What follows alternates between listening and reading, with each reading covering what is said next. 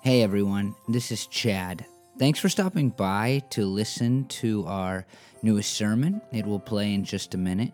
But before it does, I want to invite you to be a part of something really cool. At Creekside, we partner with a great organization called Embrace Oregon to help support and bless foster kids and families in our area. During the Christmas season, we place special emphasis on creating welcome boxes for kids. You can learn about those at creeksidebiblechurch.org/welcome boxes. But let me just say they're an incredible way to bring joy to a foster kid. We know that not all of you, or even most of you who listen to this podcast, are in our area. So we want to invite you to contribute to this project by donating. You can go to creeksidebiblechurch.org/give, and if you select Embrace Oregon under the heading 4, then all of that money will go directly to creating welcome boxes. We would absolutely love to have you partner with us in this. Again, thanks for listening. I hope this sermon will help you to learn and live more fully for Jesus. So let me tell you something that drives me nuts, and if you're not a Christian, you'll have to forgive me, and you can explain to me why this isn't the case a little bit later. But one of the things is when people just outright reject Christianity without ever exploring Christianity, without having any good reason to reject Christianity. Now, I understand there's a lot of people that have rejected Christianity after a lot of study, and I get that, but it doesn't make sense to me that people just reject it. I wrote willy-nilly on my sermon outline, that people reject it all willy-nilly, like whatever, it's not a big deal. And I guess it bothers me because it seems illogical, and I'm kind of old-fashioned in that I like logic. I think that logic is important, and it's just weird to me that people would know the claim of Christians, that Jesus came out of heaven to earth, that God came out of heaven to earth in the person of Jesus, and he lived a sinless life, and he died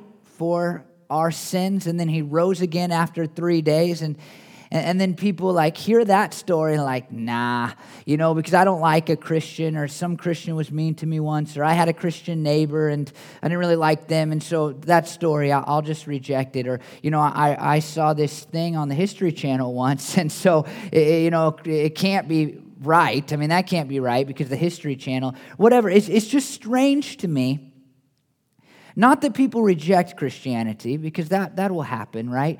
But just that people reject it without ever really considering it.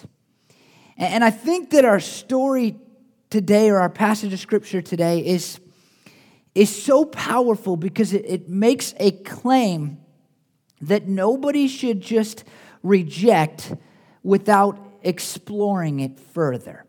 It's a really radical claim made by a guy who hung out with Jesus.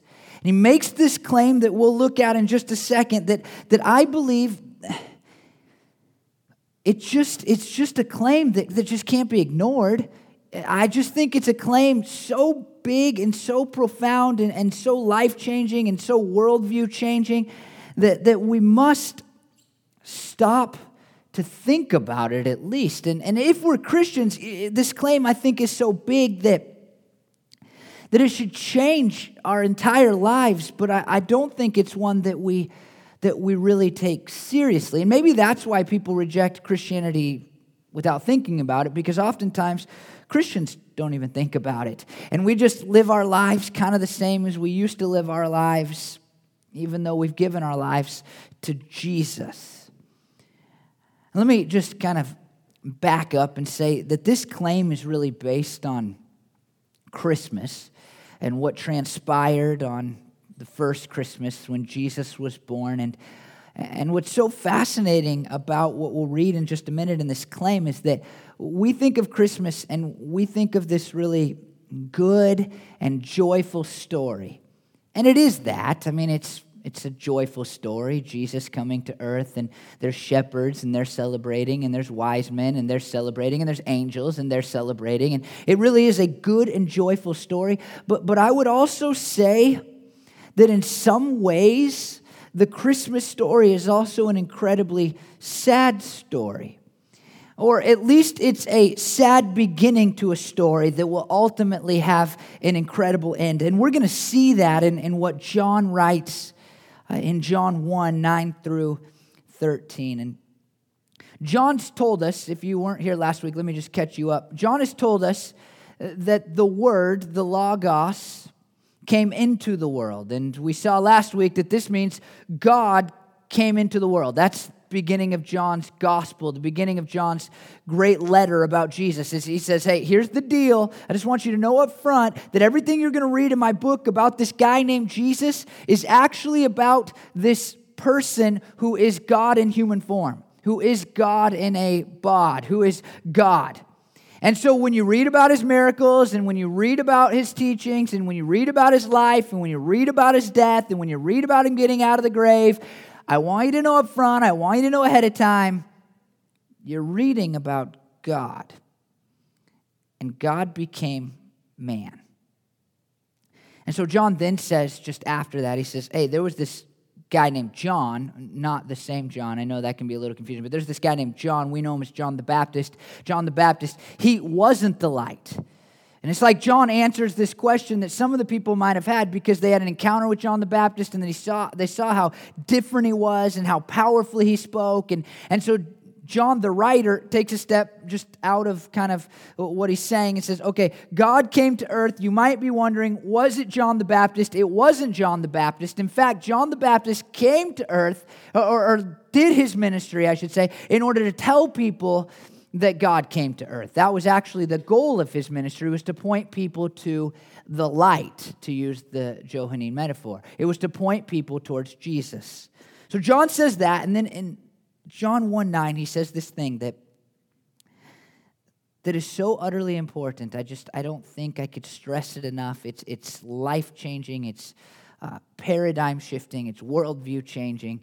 And I think that whether you're a Christian or not a Christian, you at least should think about this claim that John makes in 1:9 and then continues throughout these few verses. In John 1:9, this is what John says: the true light that gives light to everyone was coming into the world.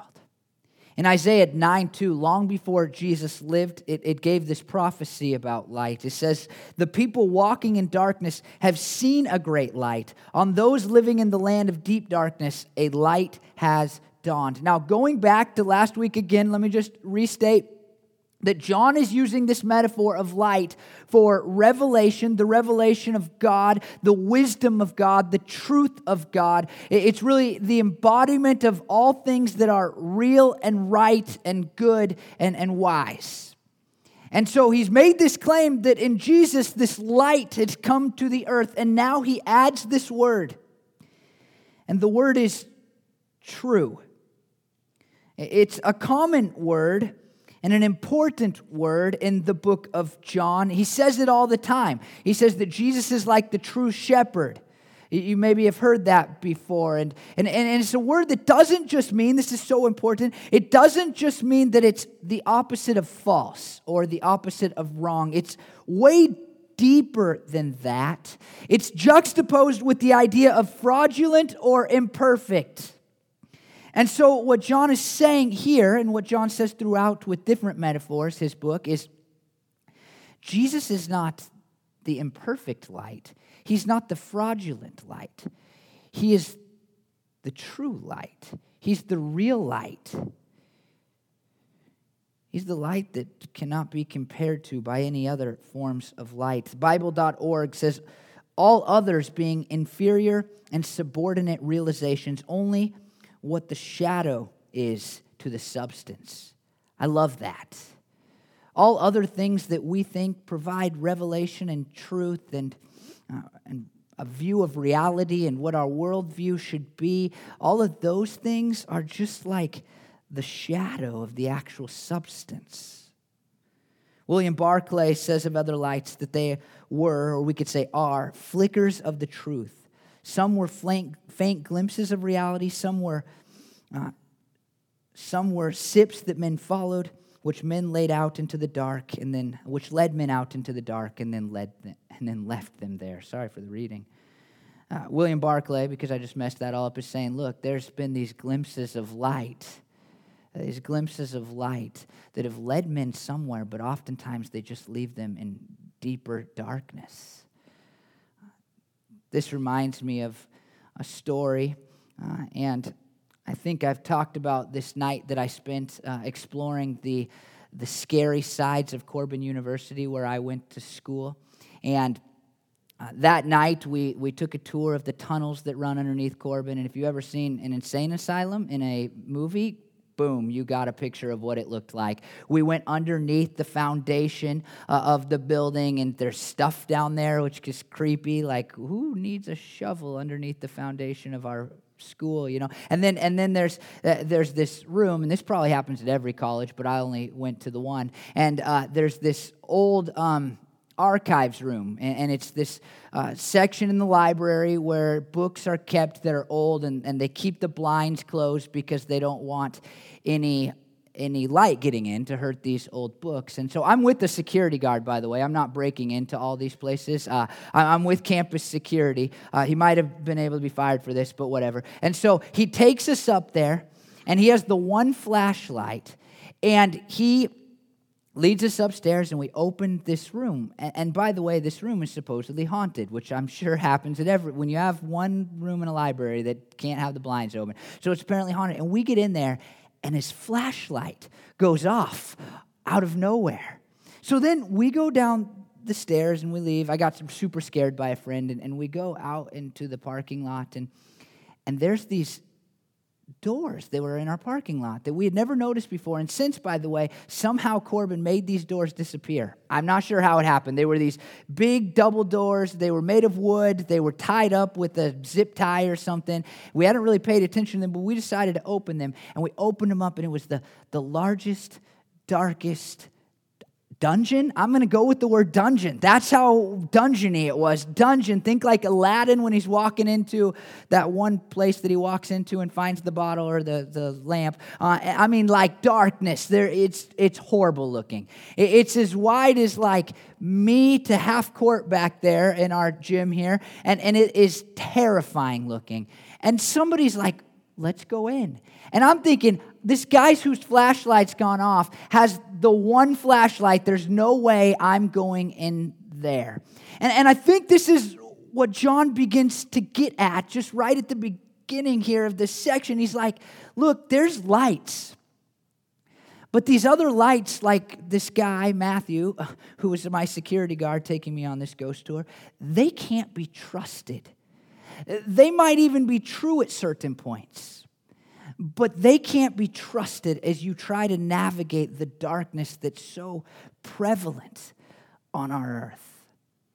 Now, I'm going to return to that in just a second, but it's so interesting because it says that this light that is Jesus, this truth, this wisdom, this revelation that's come in the person of Jesus, it says that he is the light for all people. And I just find that so fascinating because if you're a Christian, then you know that Jesus lights your way. We even sing about things like that.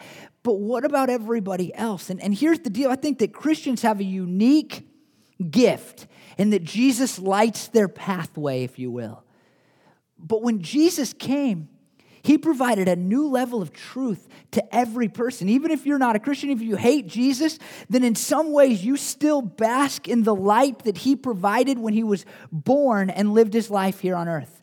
Let me just give you a couple of these things. And I say these things a lot because I just think it's so neglected and people forget that these things are Christian truths. Like this, if you think that people of all genders are of equal value, it's because Jesus came to earth. That's why you think that.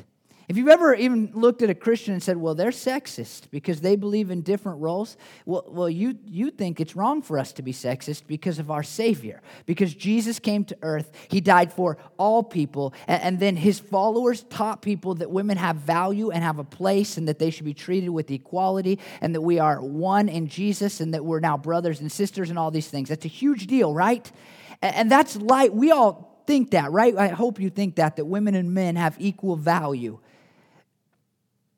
But before Jesus set foot in Rome, women were nothing. Maybe slightly above a slave, they could be told what to do. It didn't matter as much as a man. And in fact, in places that reject Jesus more around our world right now, some places where our missionaries are, do you know what they think about women? They don't think women are as good or as valuable or as important as men. Let me give you another one. The idea that people of all races are of equal value. This was not a view. This was not the view of the world before Jesus came to earth and shined his light on all people.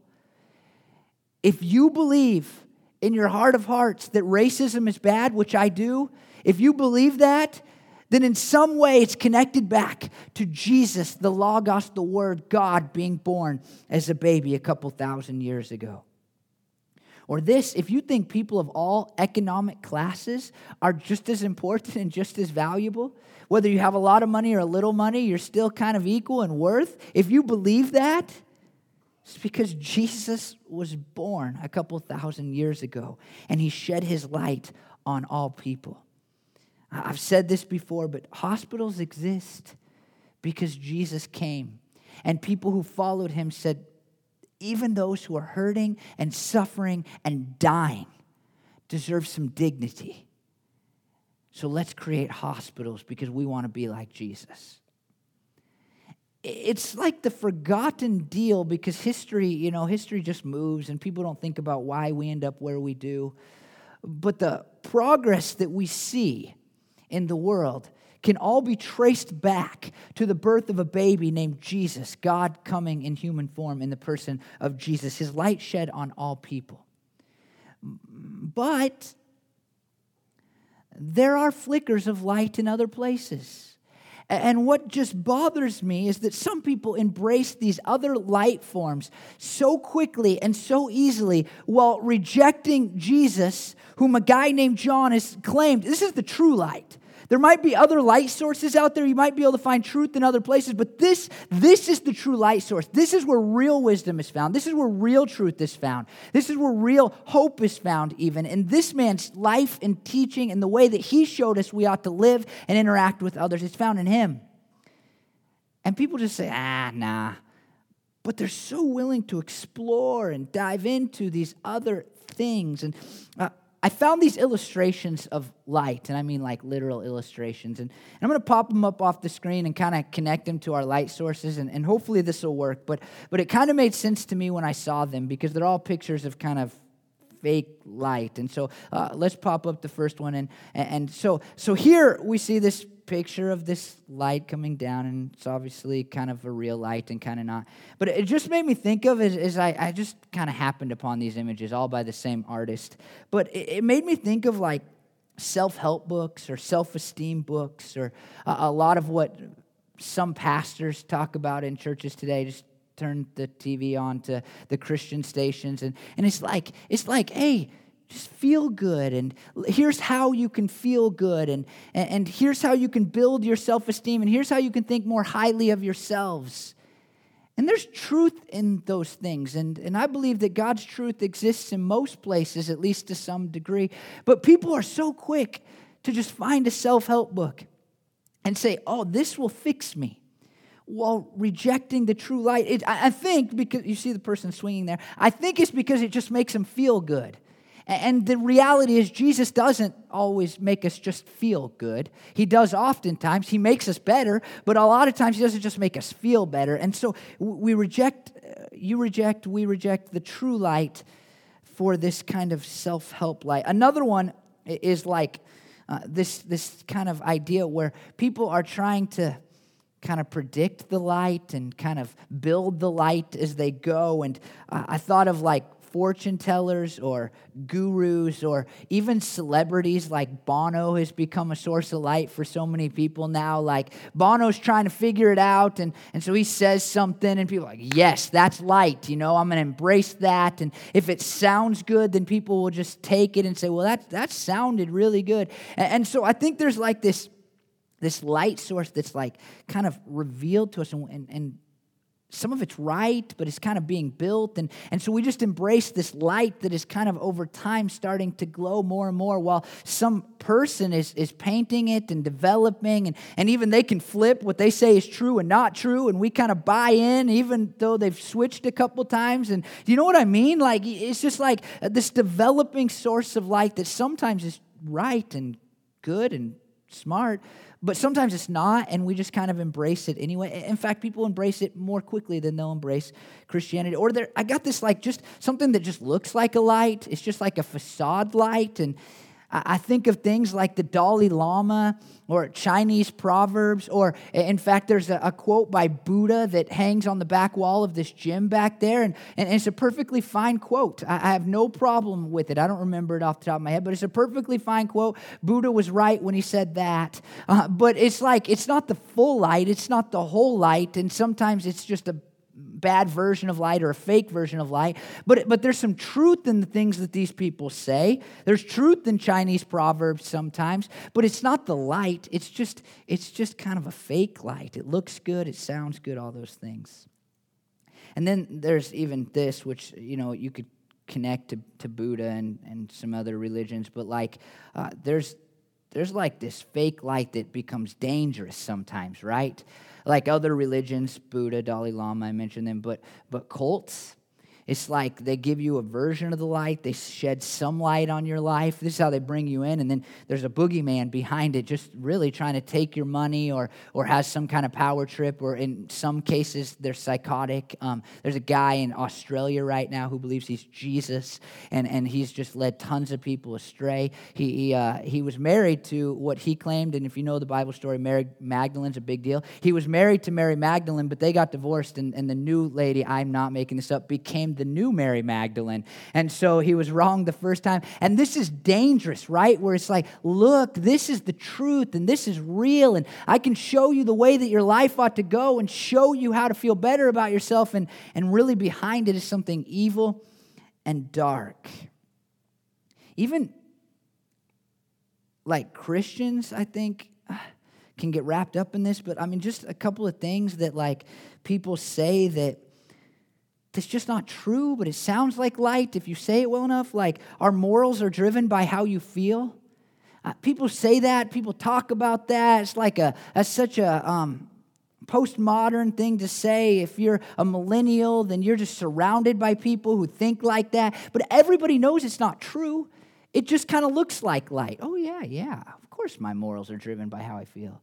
They're not. Your morale, not until somebody kills your kid, and then, it doesn't, if they didn't feel it was bad, you still think it's wrong, right? You think it's wrong, or like this, Jesus was a smart, good, and loving guy, but nothing more than that. Jesus claimed to be God. We saw that last week. He was either Lord, lunatic, or liar, as C.S. Lewis said it many years ago. The dude was either crazy, he was the biggest fraud the world has ever known, or he is something far more than a cool guy who taught good things.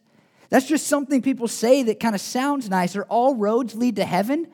That can't be true, because one religion says like, well, this is what leads to heaven. Another one says something different. And both of them are saying that the other thing's wrong. And so all of them can't go to the same place, because they're not even claiming that they can go to the same place. They're saying if you believe that, it's hell. And if you believe this, it's heaven. And this is just something that sounds nice, makes us feel good, but it's just a fake light that leads to nowhere good. I looked up quotes of people that are not Christians kind of say about Christianity, and I didn't know who all these people were, and I didn't want to look them up because the quotes were the real value, but apparently these people are famous, and just like this, the Bible taken as a whole can be used to praise or condemn practically any human activity, thought, belief, or practice. Peter McWilliams. That's not true. That's a lie. Like, literally, that's just not true. Like, it's just something, but it's like if you're not a Christian, you could just buy into that and say, well, Peter McWilliams, if you know who that is, I don't, but apparently he's famous somewhere. Like, if Peter McWilliams says it, it must be true. I've never read a Bible. I've never picked up a Bible, but man, you could do anything evil based on what it says. It's just false. Or like this, religion is the opiate of the people, Karl Marx. I mean, he's famous. I know who he is. And it's like he's just saying it makes you feel good and there's nothing else to it, right? Man, my religion doesn't always make me feel good. Sometimes it makes me feel guilty. Most of the time it makes me feel better, but sometimes it makes me feel guilty. And so he just made that up. People bought it. Or this guy said, or maybe girl, if there's a supreme being, he is crazy. Marlene Dietrich. Why? Because you're famous and you said it and people bought it? I mean, this is just like, what are you talking about? And if there is a supreme being, then he has the right to define that which is crazy and which isn't crazy. You don't get to tell the supreme being if he's crazy. The supreme being gets to tell you what you ought to do. This is just words. It's not real light. But people are so quick to buy into these things. To say, well, Oprah said it, so it must be true. You know, I mean, it's just so easy. And here's what I just want you to hear. Just because it sounds right or even bright doesn't mean it's true light. Just because it sounds right or even bright doesn't mean it is true light. Some things sound very intelligent. They're still wrong. Sometimes people say things that sound so good that are utterly wrong. And the claim by Jesus, this is the claim, and by his friends, Jesus is the only source of true light. He is the only source of pure wisdom. He is the only source of revelation, and specifically the revelation of how God is and what God is like and what God expects from us and how we ought to live our lives and how we get into heaven and all those things. The only true source. And the very least I think we could do is examine him, is to take a look and say, wow, that's a bold claim. Now, it's an easy claim to make by Jesus, right? Anybody can show up and say, I am the true light. But that's a crazy claim for somebody else to make about a person.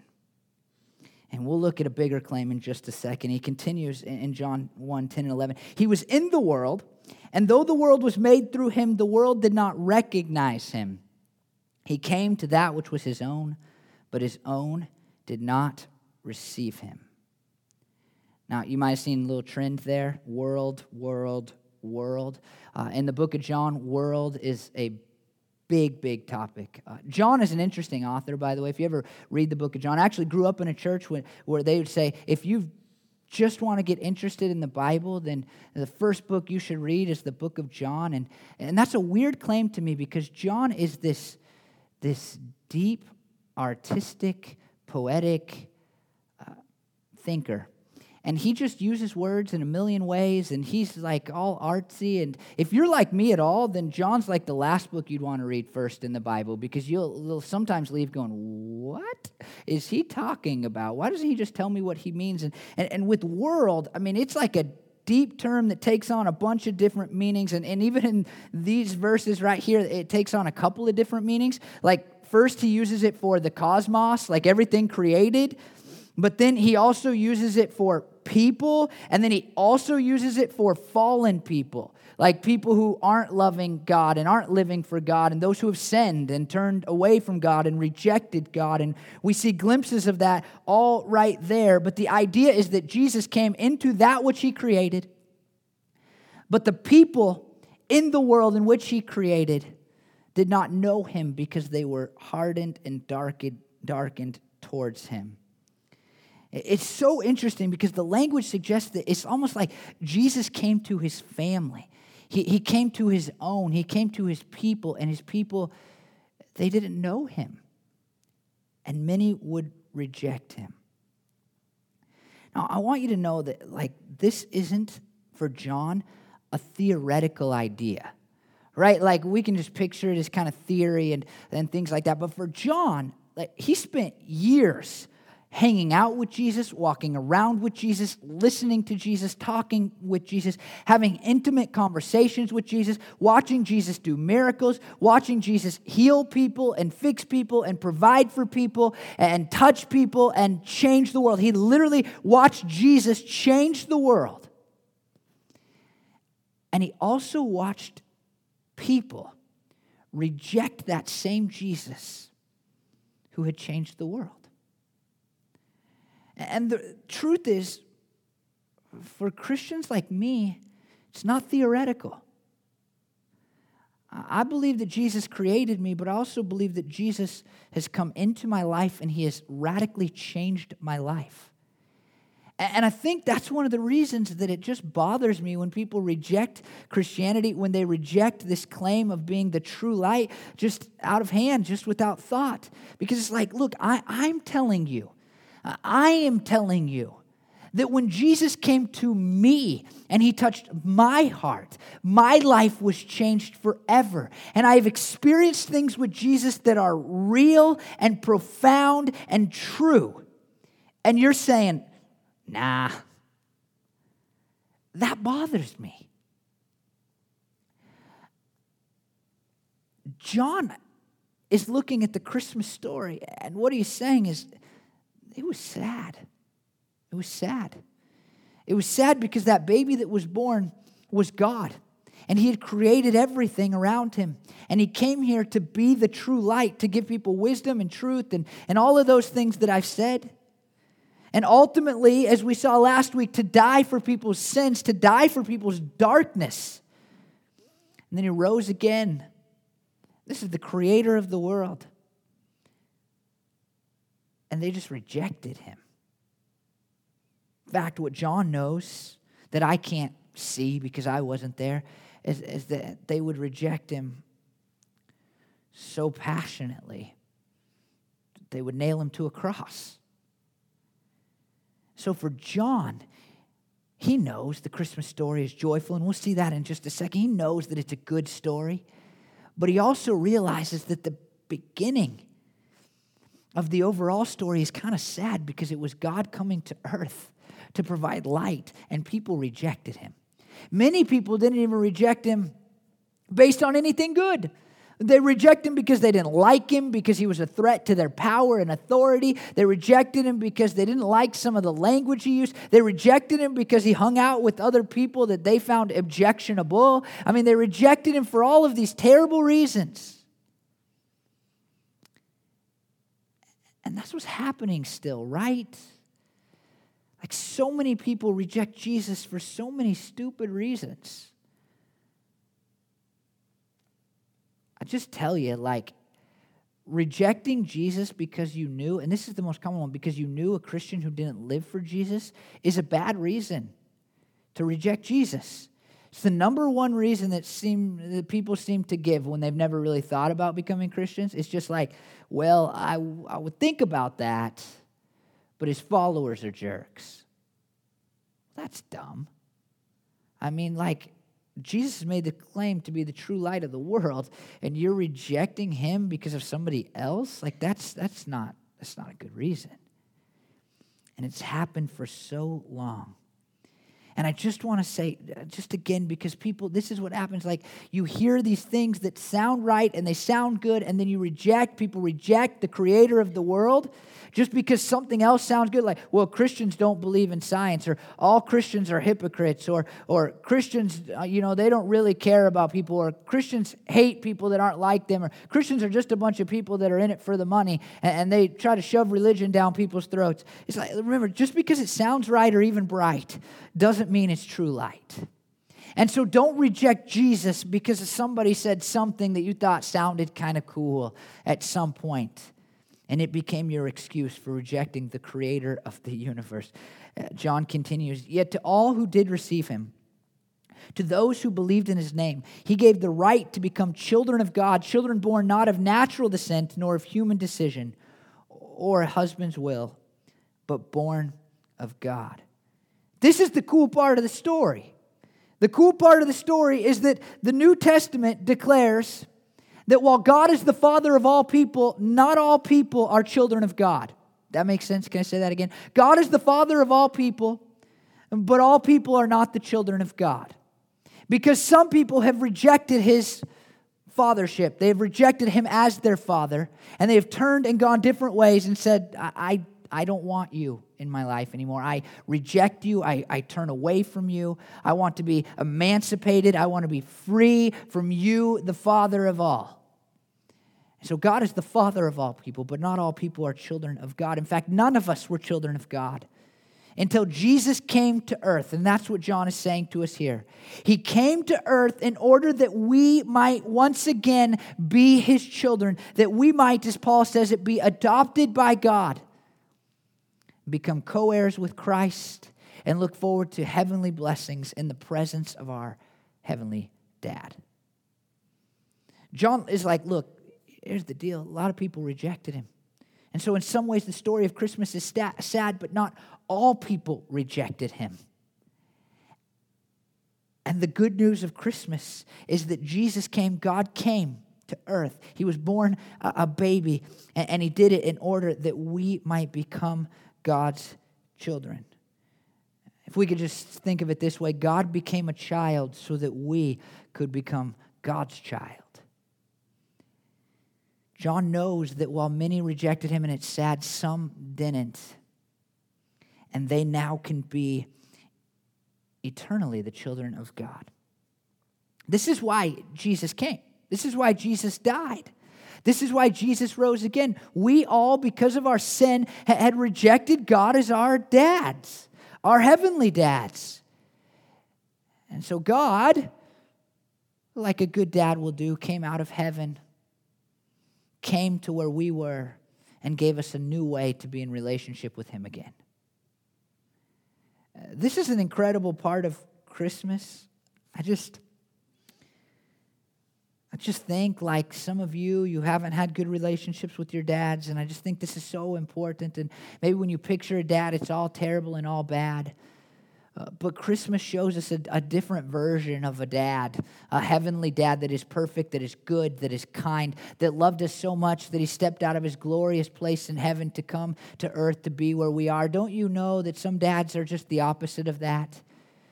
They step out of your life in order to make more money or to be more successful or to have more fun. But God stepped out of perfection and into our lives so that we might be in a better relationship with Him, so that we might be in relationship with Him at all. That makes Christmas pretty incredible. And then John just kind of wraps it up by saying it this way.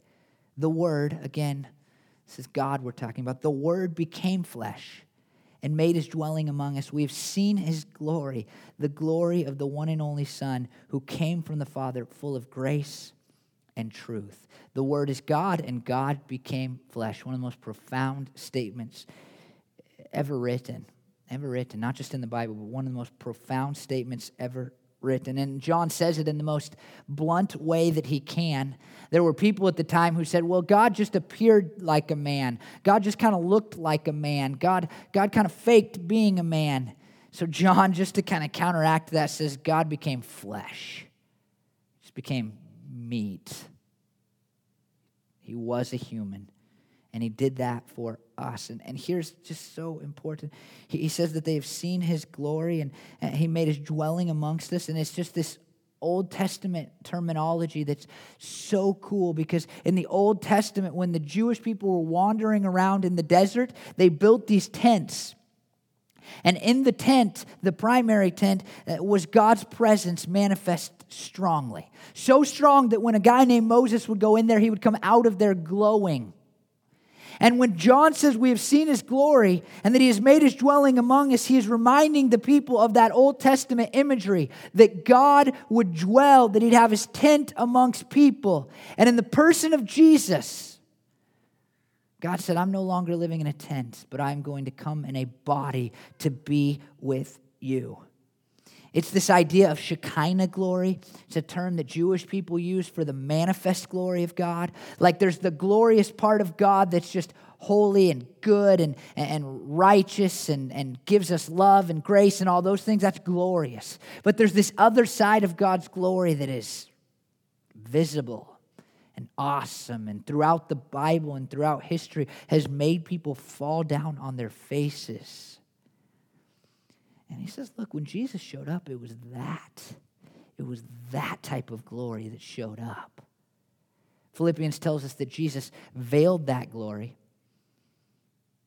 but it was still that glory that showed up on the scene. Now, he shows it in so many ways, like his miracles, and he shows it in his powerful teaching, but he also shows it in his lowliness, like being born in a manger and dying for our sins. In fact, John 12:23 says, Jesus replied, the hour has come for the Son of Man to be glorified. And do you know what he's actually referring to? He's talking about his death.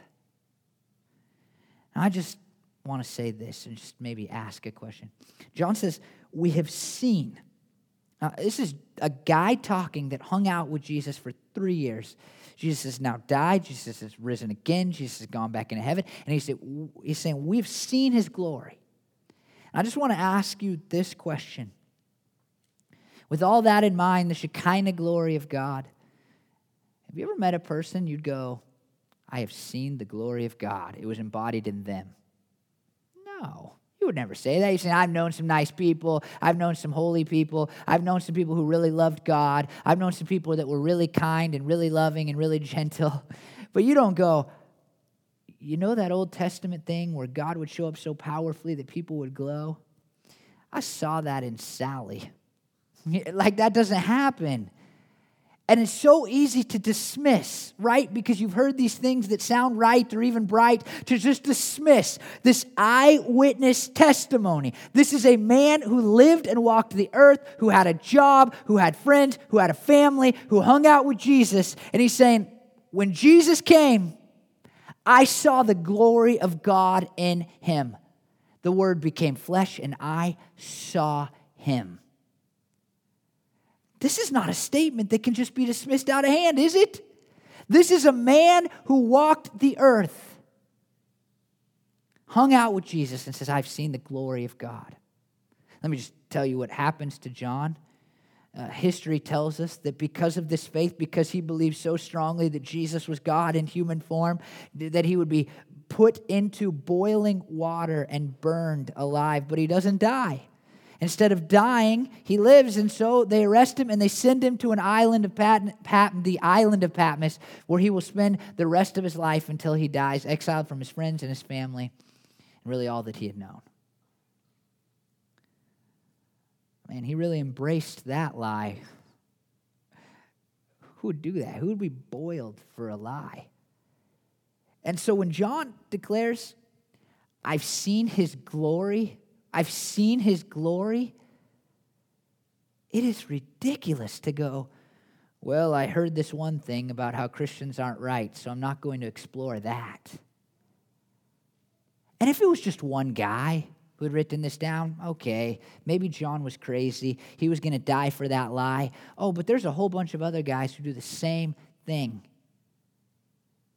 10 of Jesus' closest friends and followers, when he was walking the earth, 10 of them would be killed for believing the same thing and never giving up on it. And then countless others who heard their story or had encountered the resurrected Christ in a different way, countless others would give their lives for that same thing, that they had seen the glory of God and that glory, Jesus, had died on a cross and then got out of a grave. I think part of the reason it's so frustrating, it seems so stupid to me to reject Jesus without ever investigating Jesus is because, yeah, he was the true light, but then a whole bunch of people believed that he was the true light so strongly that they gave their very lives to support and to tell others about the true light. It's so incredible that people would just neglect, reject Jesus without ever thinking about it when we have this incredible claim. But not only do we have this incredible claim, we have this incredible claim by a guy who hung out with Jesus and a bunch of other people who hung out with Jesus. I just think that we should be people who explore, who investigate, who look at the light that is Jesus and say, well, this is an incredible claim. Let's find out if it's real. Let's find out if it's real. And then John just ends it with this, and this is another reason that is so fascinating to me that people reject it without exploring it. He says that this light, this Jesus, came full of grace and truth. Grace and truth. Jesus came to provide things that I believe we all want. The word grace, and I have never read this or known this before, and I've talked about grace a lot, but I just read this week, and it seemed to be something that I could verify to be true. I got it from two sources. The original word for grace just means that which causes joy. And then it becomes this idea of goodwill or grace or unmerited favor as it kind of moves through the New Testament. But its very source, its very original meaning of this word is that which causes joy. And that's what Jesus has done for me. And that's what Jesus did for John. And John knows that this story of Christmas and how people reject Jesus is not the end of the story, but that Jesus would die for people's sins and then he rise again. And he knows the joy that can be brought to him, that has been brought to him, a joy that goes beyond being boiled or sent off into an island. He knows that it's a joy that goes beyond that. And he's like, this Jesus character brings joy. So it's ridiculous to reject him without ever thinking about it. And then he brings truth, and we've already talked about that enough. And just let me say again, just because it sounds right or even bright doesn't mean it is the true light. And this is why you need to investigate, explore, dive into the life of Jesus. Now look, if you're not a Christian, let me just tell you, there's these 4 books written that are placed in our Bibles, Matthew, Mark, Luke, and John. That's what they're called. And they record the important, key, most valuable events of Jesus' life. They're all written down for us. And if you're not a Christian, I just say, look, like here's my claim to you, that Jesus is the true light, that all these other sources of light, they are at best just little flickers of Jesus, and at worst, fake, just fake light.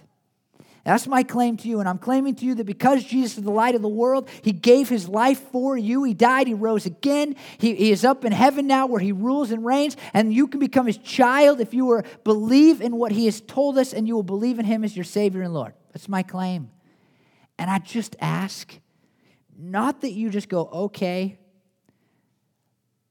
but that you say, I'll investigate that. I'll read Matthew, Mark, Luke, and John. I'll ask Chad that question. Hey, why do you believe that? What has Jesus done for you? How has he provided light to you? Let's have a conversation about that. Like I say every week, you can fill out a response card. I'll sit with you and say, here's why Jesus changed my life. Here's where I have actually seen his glory and encountered him. It's very real to me. And so please, if you're not a Christian,